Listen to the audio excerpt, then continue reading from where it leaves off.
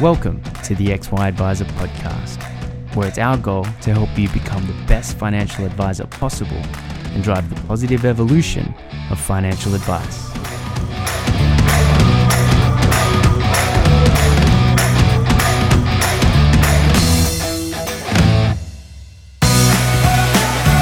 Hub24 is an ASX-listed company with over $15 billion funds under management and one of the fastest growing platforms in the market. Neither a bank nor part of a bank, Hub24 focuses entirely on connecting advisors to a broad range of investment solutions for their clients. Discover why other advisors think Hub24 are the best in the market and access the benefits of choice and efficiency for you and your clients with their market-leading managed portfolio solution. To find out more, visit hub24.com.au. G'day, how's it going? What do you know? Strike a Light Clayton here from XY Advisor. Stephen, CEO of Fascia, is kind enough to swing by and have a conversation. Thanks for coming in. Pleasure to be here, Clayton. So, pretty big deal, this whole Fascia thing, isn't it? It's a very important piece of reform for the financial advice industry. Yeah. Looking to take it forward in a way of becoming a trusted profession going forward. Yeah, if you go onto the website, it very specifically says, that Fascia was built to enhance trust in financial planning from the public's point of view. And I think, anything with that in mind. In fact, that's a very similar reason why XY Advisor exists. Because financial advice sort of operates in a strange world where it straddles quantitative and qualitative, and one doesn't work without the other. And we've sort of had a history of financial advice that was based out of risk sales, and then it sort of slowly has matured, and we've gone through FOFA and LIF, and there's obviously been a bunch of things, right?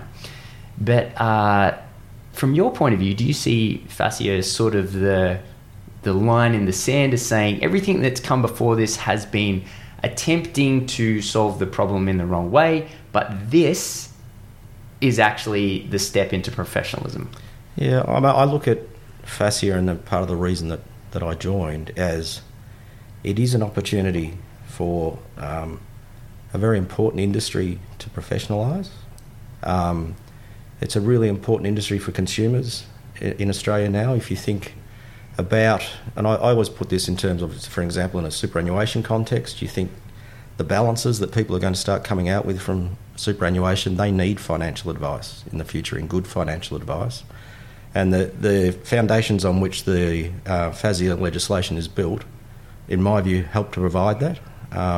If you think them through, it's lifting standards on ethics, education, and mainly around the behavioural parts of the advisors, which I think is really important in generating trust to get people to use an advisor in the future.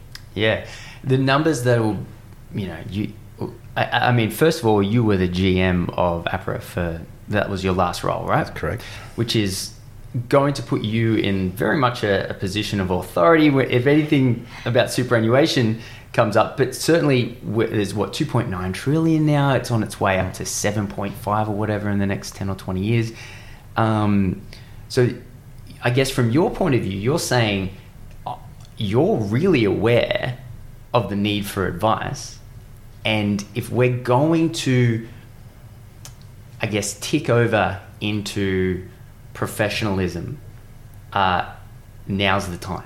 Agreed. And I think, it is a real opportunity for advisors to generate confidence in what they do. I look at it in terms of, if you look at what came out of a lot of the inquiries that we've had in recent times of what's gone wrong in various areas, and it's not just advice, but various areas, it's driven by two things in my head. One was the structural part, and we talk a lot about the structures of businesses that led to that. The other is actually the behavioural pieces. So the two, it doesn't happen unless the two work together, and I look at Fascia as something that helps to educate advisors on what is the right thing to do to put client interest first, and that helps probably take away some of that stuff that happened in the past, and I think will give greater confidence to consumers to actually use an advisor into the future. Yeah.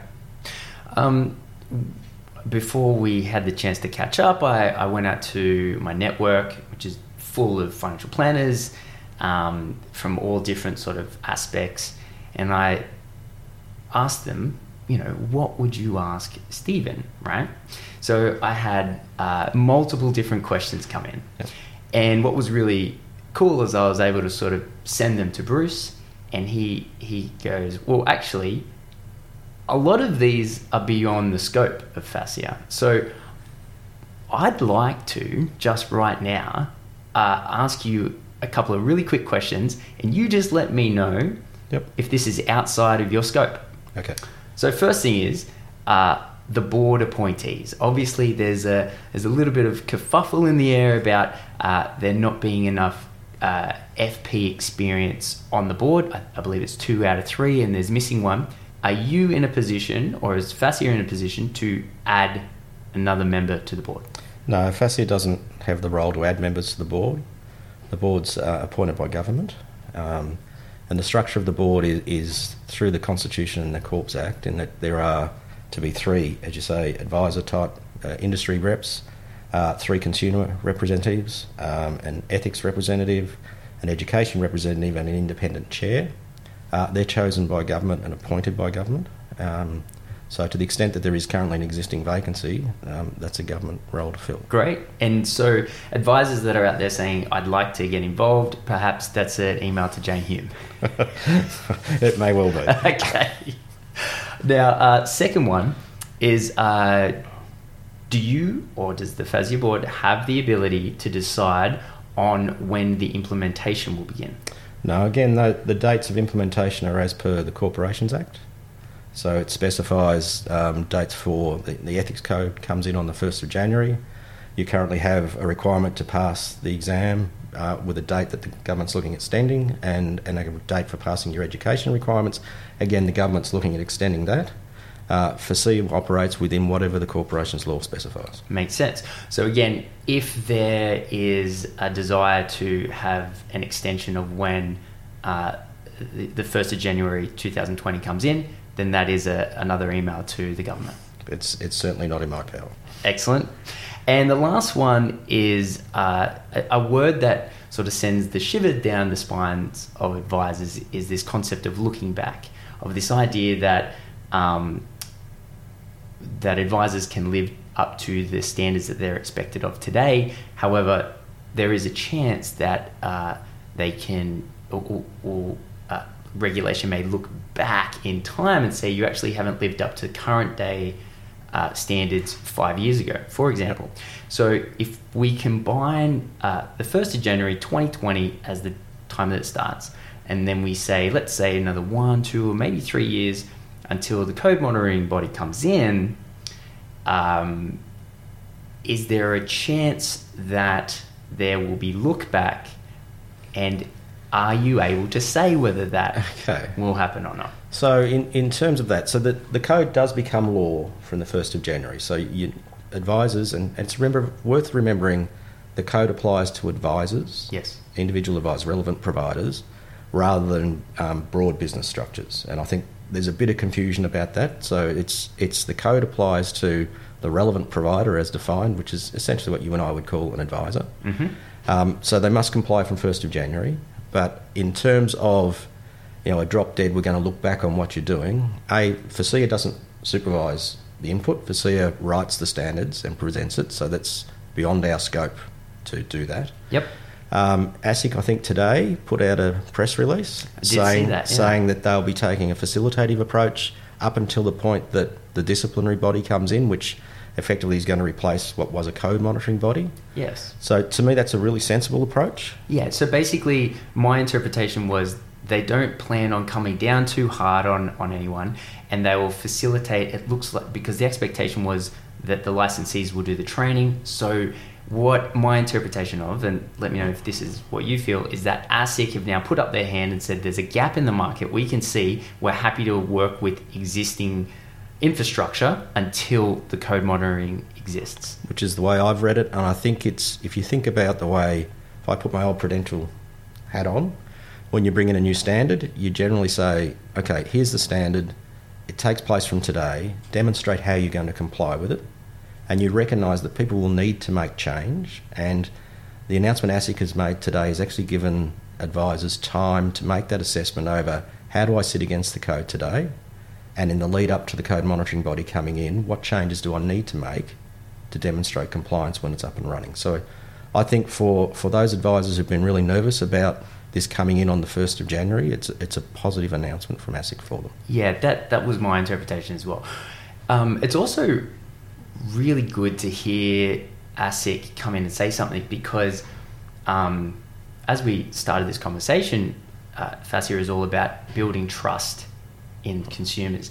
And so every advisor that I've spoken to, and I'm sure you've heard this, everyone agrees with the intent and how the benefit to the end consumer will be a far more superior outcome than if it doesn't. Let's say that. Let's say it's real binary, as in, yes, it's going to be better for advisors.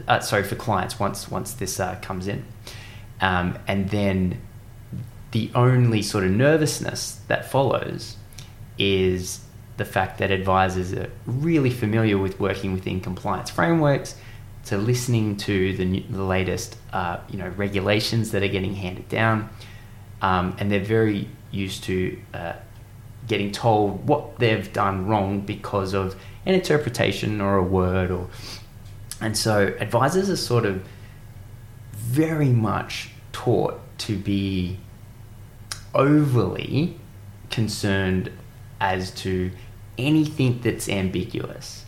And the only, I guess I could summarize the fear that advisors have had is not so much the purpose of FASIA. It's more so it's those bits in between, the grey areas, which then give at a very intense reading of it, and we'll go through these, a horrible sort of outcome, right? And sort of, the media and everyone has sort of like jumped onto that because it is a worst case scenario that does need to be considered. But now that ASIC has sort of put their hand up and said, we hear you, we're willing to come in alongside FASIA here and start providing some extra guidance. Thank God it's before the 1st of January 2020. I'm sort of in a little bit of a better mood than I was, say, yesterday. Yeah, and I think that's a fair point to make. And we've run a number of consultation sessions with the guidance coming out, and it was clearly a point that was coming through, that people were nervous about that 1st of January drop date, and I can stand there and say that this is how I would put it into play. But it's good that the way that ASIC have come out and spoken, I think, gives support to what FASIA has been saying. And it also presents both FASIA and stakeholders with the opportunity for more consultation and to put together more guidance in areas that people actually genuinely feel they need it. Yeah. And that's been the purpose of what we've been doing over recent weeks. Excellent. Who will be a part of the team that will write the additional guidance? So the guidance, so FASIA has the role. Yep. We have some quality staff with the skill set that will write it, but the board will be ultimately responsible for approving. But it works through a genuine process of consultation, considering the responses that are put to us by industry and by consumers and by regulators and everyone with an interest in the field, to produce a set of guidance that we think will help. And that's the aim for where we're going. So because what you're trying to achieve is a pretty complex thing, right? I mean, that's probably an understatement, but you're tying in consumer, advisor, ethics, education, all in this one outcome that you're trying to achieve. Can we go through maybe the really operational, almost boring side of how this code was written in the first place? So is it that there are staff, perhaps ex-APRA, perhaps ex-ASIC, I'm not sure, but are there staff that are sort of sitting down and going, okay, these are the problems that we see that we've been allocated to fix, and this is the methodology. So, and then once that's written, it's handed to you and the board, and then you and the board discuss it, and then I guess strike some bits off, add other bits in, and then massage it until you're happy? I mean, is that how it's happened? So, having not been there at the very beginning, it would be quite wrong for me to say exactly what happened, because I would be pretending to be somewhere that I wasn't. But in terms of since I've been involved, so what we had was a set of draft standards when I arrived that went out to industry, to stakeholders for consultation, and we received a good amount of consultation coming back. We have the team in the office distills that down into these were the main points that have come back. Here are the submissions that back them up, and based on that, we're suggesting that these are the areas that we need to consider amending and changing. Right. Which ultimately gets presented to. We have a standard. We have obviously subcommittees within the organisation that go through that and ultimately make recommendation to the board, which is the way you would, I think, expect it to work, with the board ultimately signing off on what goes out to the market. Right. Let's touch on that, because the associations have said, to an extent, they haven't been consulted. FASEA has said we did consult. I guess, considering both sides are in disagreements, maybe can you answer why they would assume or why would they argue that they haven't been consulted? Okay, so I think in terms of consultation, and I think I've made a number of speeches since I arrived that talk about a great chunk of my life is consulting and meeting stakeholders and talking to them about their issues with our guidance or with the code, and that informs what we do. In terms of what formal consultation we've done, so in terms of the code coming in the first instance, that went through 2 rounds of broad stakeholder consultation before it was promulgated in February. Post that event, it's clear that people are seeking further guidance, and we've met and consulted with these groups on regular occasions to get their details on what they'd like to see guidance on. We've then produced what I would say is the first cut of the guidance, and we presented it to everybody at the same time so that everybody has an equal opportunity under consultation to respond. I think some of what the associations are concerned is that they probably felt they wanted to see it earlier. Right. But we've made the decision that the fairest method of consultation is to give it to everybody at the same time, so that you hear all the balanced views across the board rather than particular groups on the first go. Yeah, I can definitely see both sides of that. So you're attempting or wanting to achieve as much transparency as possible, and also from the association's point of view, they would like to produce some level of preparation so that they're able to, I guess, maybe deliver it back to the industry once it's been through their hands. So, okay, I can But when you stand back in our seat as FASEA, that our responsibility is across the whole stakeholder group. Sure. And so the aim is to be fair across that whole group. Yeah, I completely understand. I guess it's the AFA and the FPA especially, the largest two, I guess they've always been responsible for delivering the messages to the industry as a whole. So perhaps it's maybe just a non-conventional nature, perhaps, which is maybe why they have been disappointed, I guess would be the right word, in how it was released. Yeah, I guess, maybe that's the view of how they would like it done. I've certainly come from a world that when you consult with everybody at the same time. And I still think that's the right way to do it. It actually doesn't mean their voices aren't being heard. We're certainly interacting with them regularly, and their feedback will be brought into this consultation process. Cool. Commissions and asset-based fees. This is one that's grabbed a few headlines. This is the one that, at its worst interpretation, would mean that from 1st of January, anyone that's receiving any kind of commissions and asset-based fees is breaking the code. What's your answer? So our answer to that, and I think we've been pretty solid on it, is there is no blanket ban on any form of income. So what we've said is, in terms of income, and there's 2 points to it first. First, you've got to work out who the income's being paid to, because remember, the code applies to the individual advisors. Mm-hmm. To the extent that something is the structure of a broader business, that's outside of our remit. Do you mean, say, something like an accounting? Yeah, or even, if you have an advice business, Yes. that's charging the fees, etc., that's the business. That's not within the definition of what the code applies to under the Corps Act. The code applies to relevant providers. So it's looking at the remuneration of those providers.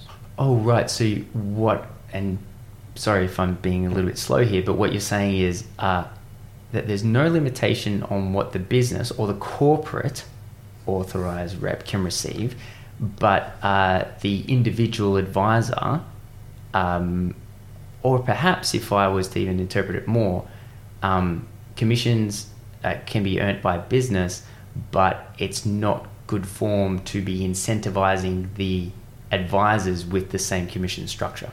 So that's to the heart of where you're going to. Yes. But what we've said is, and we're trying to make it clear in the guidance, is because something is a commission, doesn't ban it. Sure. Because something is an asset-based fee, doesn't ban it. What you're looking at is, does that remuneration lead you to acting in the best interest of the client? Does it lead you to be able to demonstrate compliance with the other standards within the code? And is it not inducing you to do something against all of that? If that's the case under our code, it's not a conflict by the definitions that we've applied under that code, and you can act. If, however, for example, you were always going to the same person because you get money off them that you don't get off anyone else, and that product's not the best product for someone and it's not in their interest and it's not representing value, that would be an actual conflict and you should not act. Fully agree. And no one's going to disagree with that, because that would be a horrible outcome for the client. So common examples of this would be, let's say, property. Yep. Is that would be a common example. One of the interesting things, and I've been thinking about this, is, and funnily enough, ASIC sort of jumped onto the front foot with this in their media release today, in regards to the unintended consequences, because, and I'm sure that this is not the intention of FASEA. However, it's been interpreted by some pretty large licensees as the intention, and that is in regards to, let's say, an advisor, and let's say you're a mortgage broker. Now, let's say I've been working with you for 10 years, and let's say I know that over the last 10 years, my clients consistently come back to me and go, Stephen was the best mortgage broker. I'm so happy I worked with him. Because as a professional service, even the people you recommend reflects onto you. And so what has happened is, with a reading of the FASEA guidelines, is that there are some licensees that are saying what that means is you can't refer to other specialities. And then a strange little, I guess, addendum to that is, but technically you're still allowed to refer internally. So then what's occurred, and this is probably the only time I've seen the unintended consequence out of the reading I've done, is the end result is that you end up with almost a need to create a vertical integrated business to ensure that you're within the guidelines, and realistically, I'm sure that's not what you guys are after. No, and I agree, it's not the intention of Yeah. what we're doing, but that has come back to me a few times throughout the Okay. consultation. So clearly it's an element that we need to think about in the guides about how to make it clearer.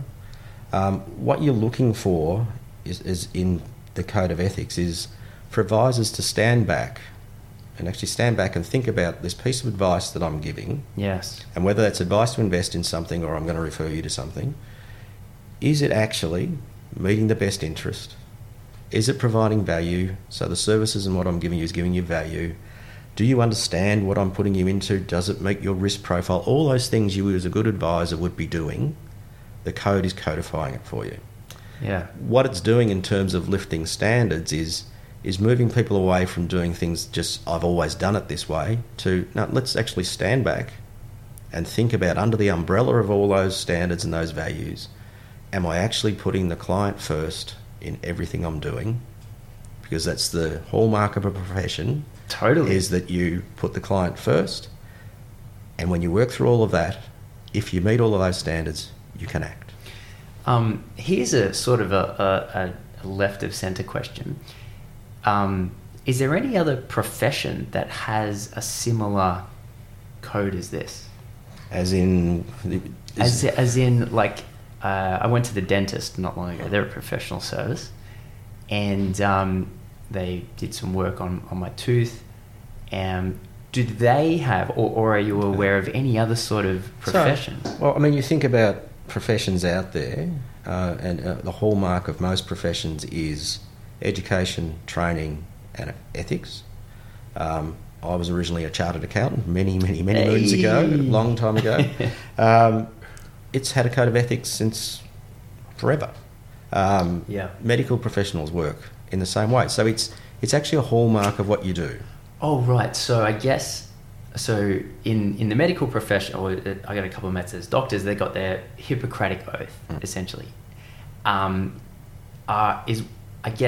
Is the distinction because, the FPA and the AFA, they had their code of ethics, but that was an industry body ethics rather than an industry-wide ethics. Is that probably the differentiation? Yeah, and the strength of the fact that this it's codified in law, which is... Right. I mean, a lot of the codes you'll see out there will be voluntary codes of some sort. Yes. But the Corporations Act was changed to actually make this code law, which gives it a strength that you may not see in voluntary codes. But it doesn't mean that the code is any more difficult than you'll see in other places. As I said, if you look back and sit and look at the umbrella standards in here, if you're a good advisor, you're just going to go, I do that.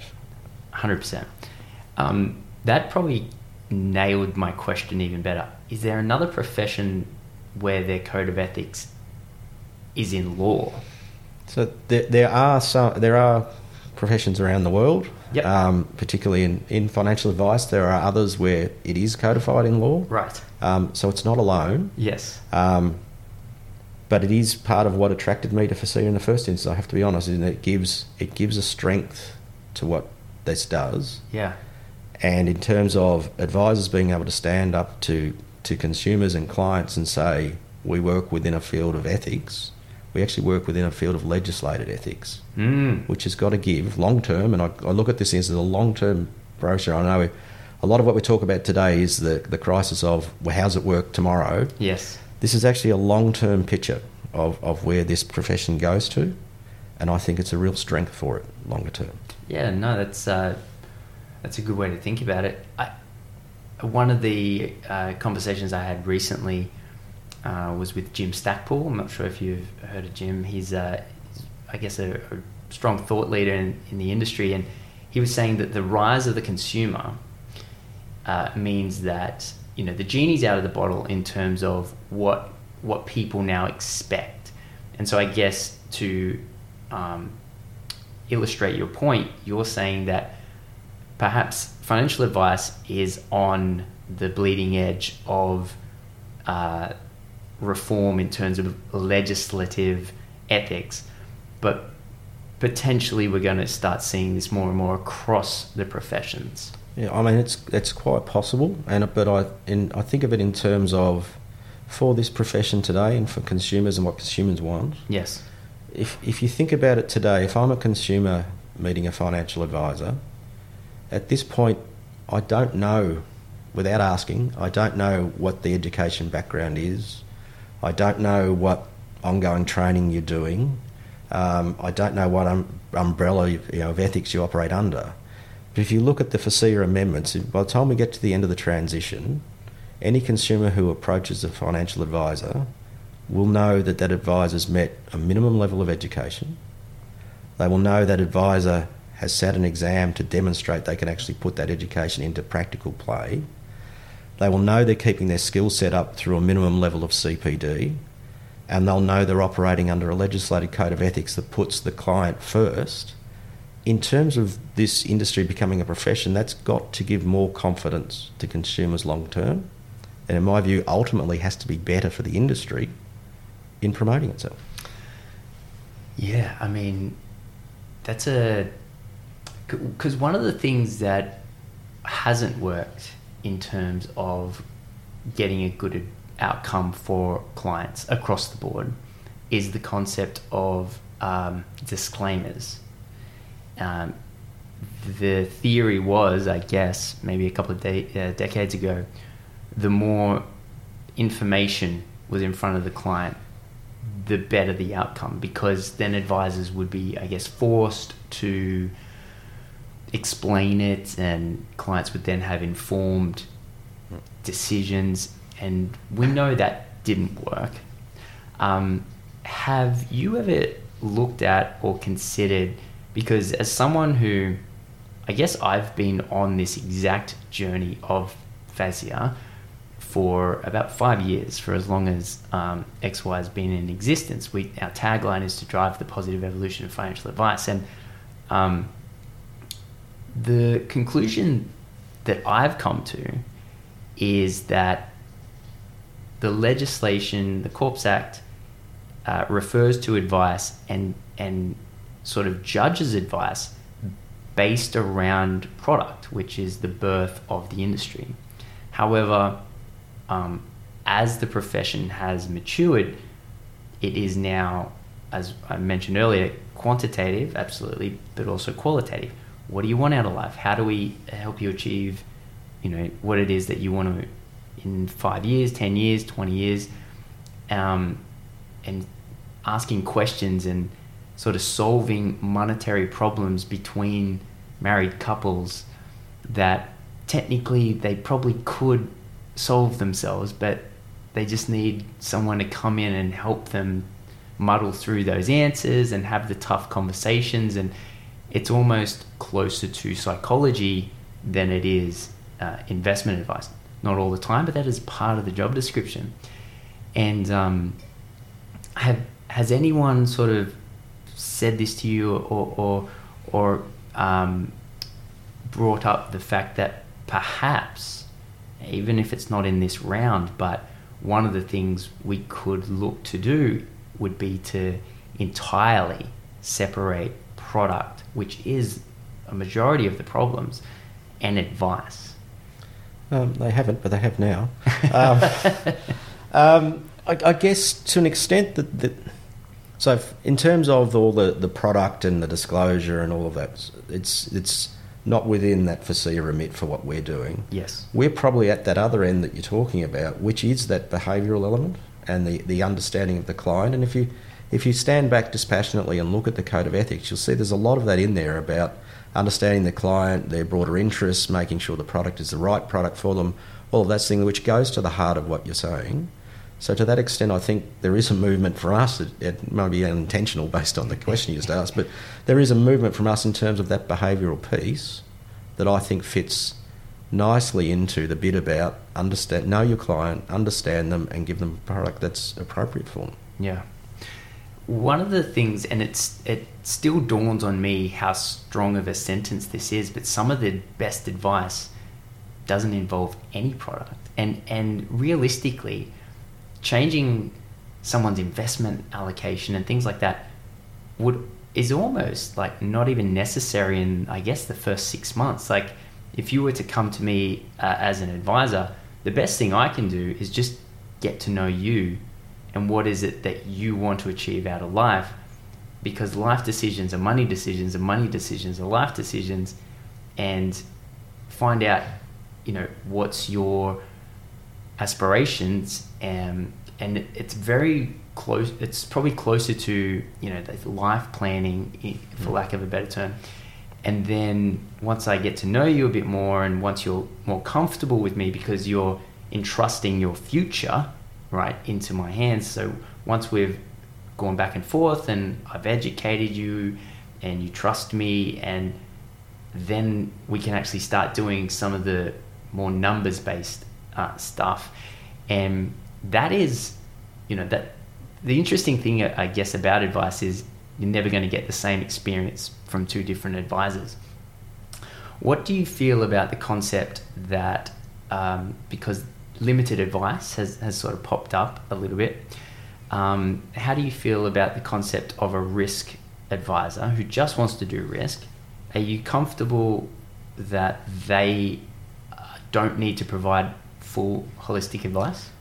So we've tried, in the guidance we have made comment that we believe there is a place for that sort of advice, and there is. Yeah, of course. But the point we've made is that in doing that, you need to have enough of an understanding of the client to know that that piece of advice is right for them.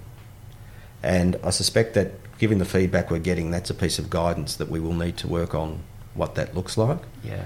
But it's certainly, there's no intention through what FSEA is doing to take away that type of advice, because we do recognise in there, and we've tried to give some case example that shows when that's appropriate.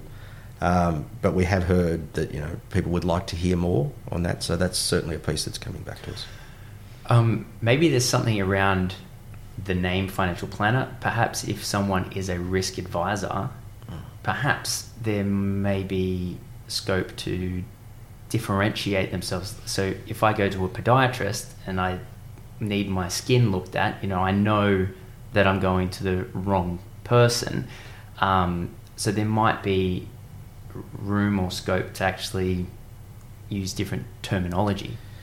Yeah, so in terms of the way we write it, we're sort of limited by the definition on the Corps Act, which uses relevant provider, which is an interesting term in itself. Yeah. So in trying to translate that into a word that people understand better, we've tended to use advisor, but it does recognise there are a range of different advisors and different types out there. It's always a challenge in what you're doing is to produce one piece of legislation that fits right across that broad spectrum. Oh, yeah. And that's an area that we spend a lot of time on trying to determine it. It's similar to the exam that's been run, when a lot of the feedback was, how can you do an exam for everybody when there are a whole range of specialists out there? So we've gone to a great extent to write an exam that will test the competencies of an advisor regardless of their specialist type. And to date, the results are showing that we seem to have managed that, in that it hasn't mattered which group you're coming from, the pass rates are strong all the way through. So we do bear that in mind. I guess in a way it's difficult to write a piece of guidance that then lists the 20 different types of advisors just so that everybody feels like they've been mentioned. It's trying to find a term that fits reasonably across everyone, but acknowledging we have in our mind each of those groups when we're trying to write. Do you think a part of getting more trust from consumers and delivering a better outcome for them, because ultimately that is everything that we're discussing, it is making it easier for the consumer to understand who they're speaking to before they're speaking to them. So if someone is a holistic advisor, there may be scope to actually start calling them holistic advisors. And if I need insurance, maybe there's scope to actually start calling them an insurance advisor. And so you are certainly in a difficult position when the legislation gives you terminology that is not used by anyone, and then it's your job to then interpret that. However, maybe this is the right time to sort of sit down and go, actually, we're not just doctors, we are surgeons and cash flow specialists, and there are differences. And so, maybe keep that in mind. I will, and to an extent there is, I guess the code to an extent sort of deals with that in terms of the sections around being competent to give the advice you're giving. So part of it is, in my mind, would be explaining to the client, I am a specialist in this, and this sort of goes to the limited scope and I can give you advice. But if you need advice in other areas, then it's not for me to do that. We need to go to someone who's got that skill set. So I think to an extent that does that. But in terms of all the different terminologies, it's definitely something we'd need to think of. Yeah, no, I can only imagine you're probably getting suggestions left, right and centre. That's basically all the questions that I had. Is there anything that you would like to share to the advisors, considering we're five or so weeks out from January 2020? Is there a message that you would want to send them directly? No, look, only just to... There's a lot of noise out there about the code, at present. But I just encourage advisors to read it and then just stand back and think about what you do today and how much of that code you actually cover off. And I think if you do that, a lot of that fear will dissipate, because a lot of it is what I would expect a good advisor is already doing.